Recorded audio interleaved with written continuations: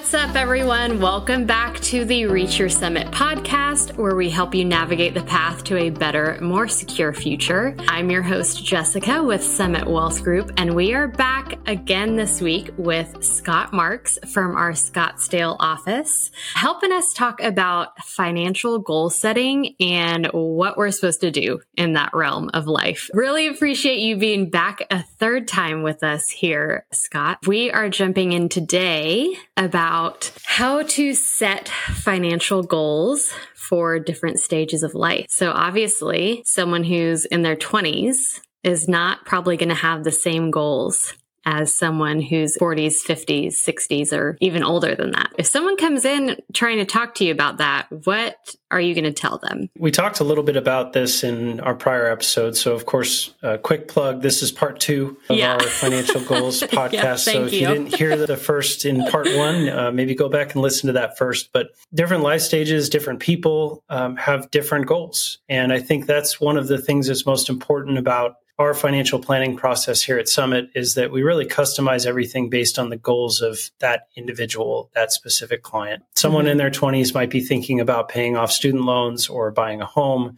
Someone in their 50s might be more interested in planning for retirement. So when we're thinking about those goals, it really needs to be tailored to the individual that's planning as opposed to just some canned financial plan, which is not what we do. When we try to tailor that advice, we really just want to make sure that every individual gets exactly what they hope for out of their financial plan. And part of the reason we update those plans consistently is because those goals are going to change over your lifetime. You might have kids, or you might want to buy a new house, or you might get a new job. The only constant in life is change. And if we can't adapt to that change in our financial planning, we're never going to reach the goals that we really want to achieve. Kind of along those lines, when you are kind of reviewing and adjusting your financial goals, if we're looking at it for just say 2024, you get quarter way through the year, 5 months through the year, and you're like, okay, I don't know exactly if I'm going to hit these goals by the end of the year. What would be your advice for kind of readjusting those while still feeling somewhat like you achieved something towards the end of the year? I think the first thing you have to determine is whether you're not reaching those goals because you're not doing the things that you needed to in order to reach them, or whether you're not reaching them because they were too lofty, right? So if we went and set goals of, an easy one is savings goals. So let's say you wanted to save $1,000 a month next year, and you're finding that you can only save $750 a month. Probably what's happening is when we looked at the budget together, we sat down and looked and said, okay, we've got a budget that we want to stick to over the coming year. And we might have forgotten $250 in expenses on that budget. So we need to, at that point, go back and reassess and say, well, is that original budget still accurate? And I'm just spending $250 more than I should? Or did I forget about something that's really important that I can't cut out of my budget? And maybe we need to adjust our savings amount to $750 a month, and maybe adjust our goals so that it takes us a little longer to reach that objective. That is great advice. A lot of sounds like self-inventory, being really honest with yourself about, like you're saying, why are you not reaching that goal? What do we need to change, I guess, going forward? So I think that at the end of the year, this is obviously like a time people are thinking about New Year's resolutions and what they're going to change the next year. But in this realm, I feel like looking back on the previous year and your just financial situation as a whole is so important for setting yourself up for success in the coming year. So why do you think that is true? It's absolutely true. And that can be said for how much you saved in the past year, how much you spent in the past year. Really gives you a baseline for what's achievable in the next year. One of the suggestions I make at the end of the year for all of our clients is to go back and make a budget based on what you actually spent. A lot of people will just download their credit card statements, and that's one of the easiest ways. A lot of people use their credit card for almost everything.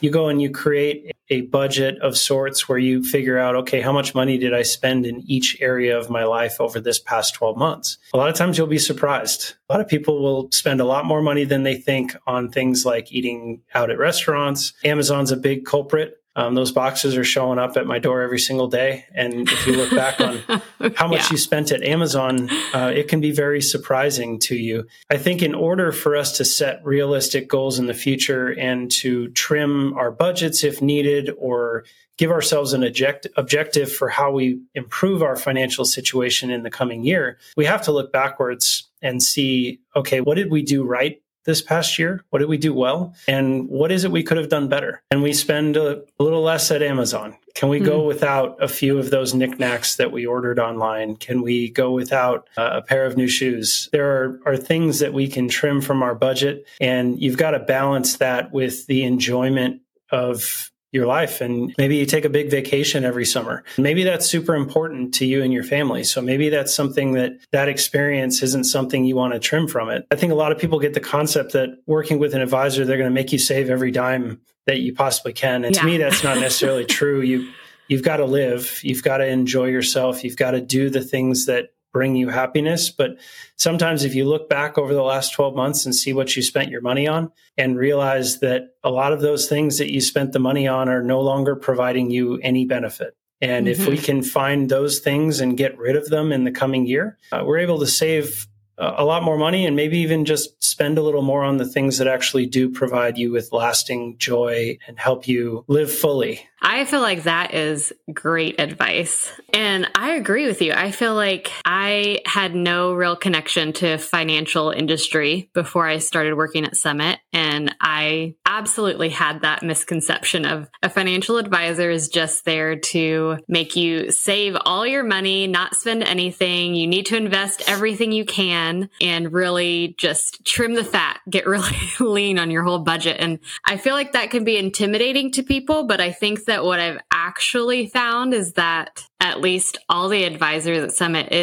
their goal is really to help you live your fullest life and really find the things you enjoy and figure out how to reach those kind of goals instead of, like you're saying, spending here and there on miscellaneous things. We're all guilty of it, but if we can kind of figure out the more important stuff in life, and that's absolutely what you guys help people do. And when we do financial planning, I think we spend a lot of time just diving into the numbers and diving into what is achievable, how much can we save, breaking down your budget, breaking down the investment portfolio, how we're going to achieve those goals over the long term. But I spent a lot of time as well just in not life coaching necessarily, but thinking about what is it you're doing today that you can use your money for that makes you happy. It's not just about creating a retirement or an education plan or saving for a home. What is it about those things that help you achieve happiness? I think a lot of advisors may get lost in the weeds of the numbers. And I think it's a lot more about the individuals and about what makes them tick and how those goals can be achieved while still living fully throughout their working lives as well. Anything that we're missing in this series, you feel like, about goal setting or financial planning that you wanted to add? Yeah, I think a shameless plug for working with an advisor. If you're not already, it can really be helpful. I can tell you from personal experience, I mean, I am a financial advisor. I actually rely on our other advisors to help guide me on my goals. And there's a reason for that. It's really hard for you to conceptualize in your own financial picture exactly what it is that you need. And sometimes having a conversation with an advisor can open your eyes to what those goals actually are. And they might actually even change in that conversation, not because we're trying to influence you, but because we come up with questions to ask that really help drive you in the right direction. And I've been amazed how often sometimes I'll have conversations with clients and both spouses will be in the room and we'll be talking about goal setting, and we'll find out that there's a difference between what each of them wants. And they'll look at each other and say, wait, I didn't know you wanted that. And it's amazing how often that happens. And it's not that they're not communicating at home, but sitting down with an advisor, we can be a sounding board for you. We can help you define what those goals are and make sure you're both on the same page. There's a lot of value to that that's beyond just investment management and planning. I think there's a lot of value to having a sounding board, having someone that you can speak to about those goals and help keep you accountable is the other piece. I think accountability as an advisor we're constantly following up with our clients about keeping them accountable to the goals that they set in our planning. And without us involved, you have no one who's constantly bugging you to go and continue saving and continue working your way towards those goals. Couldn't agree more.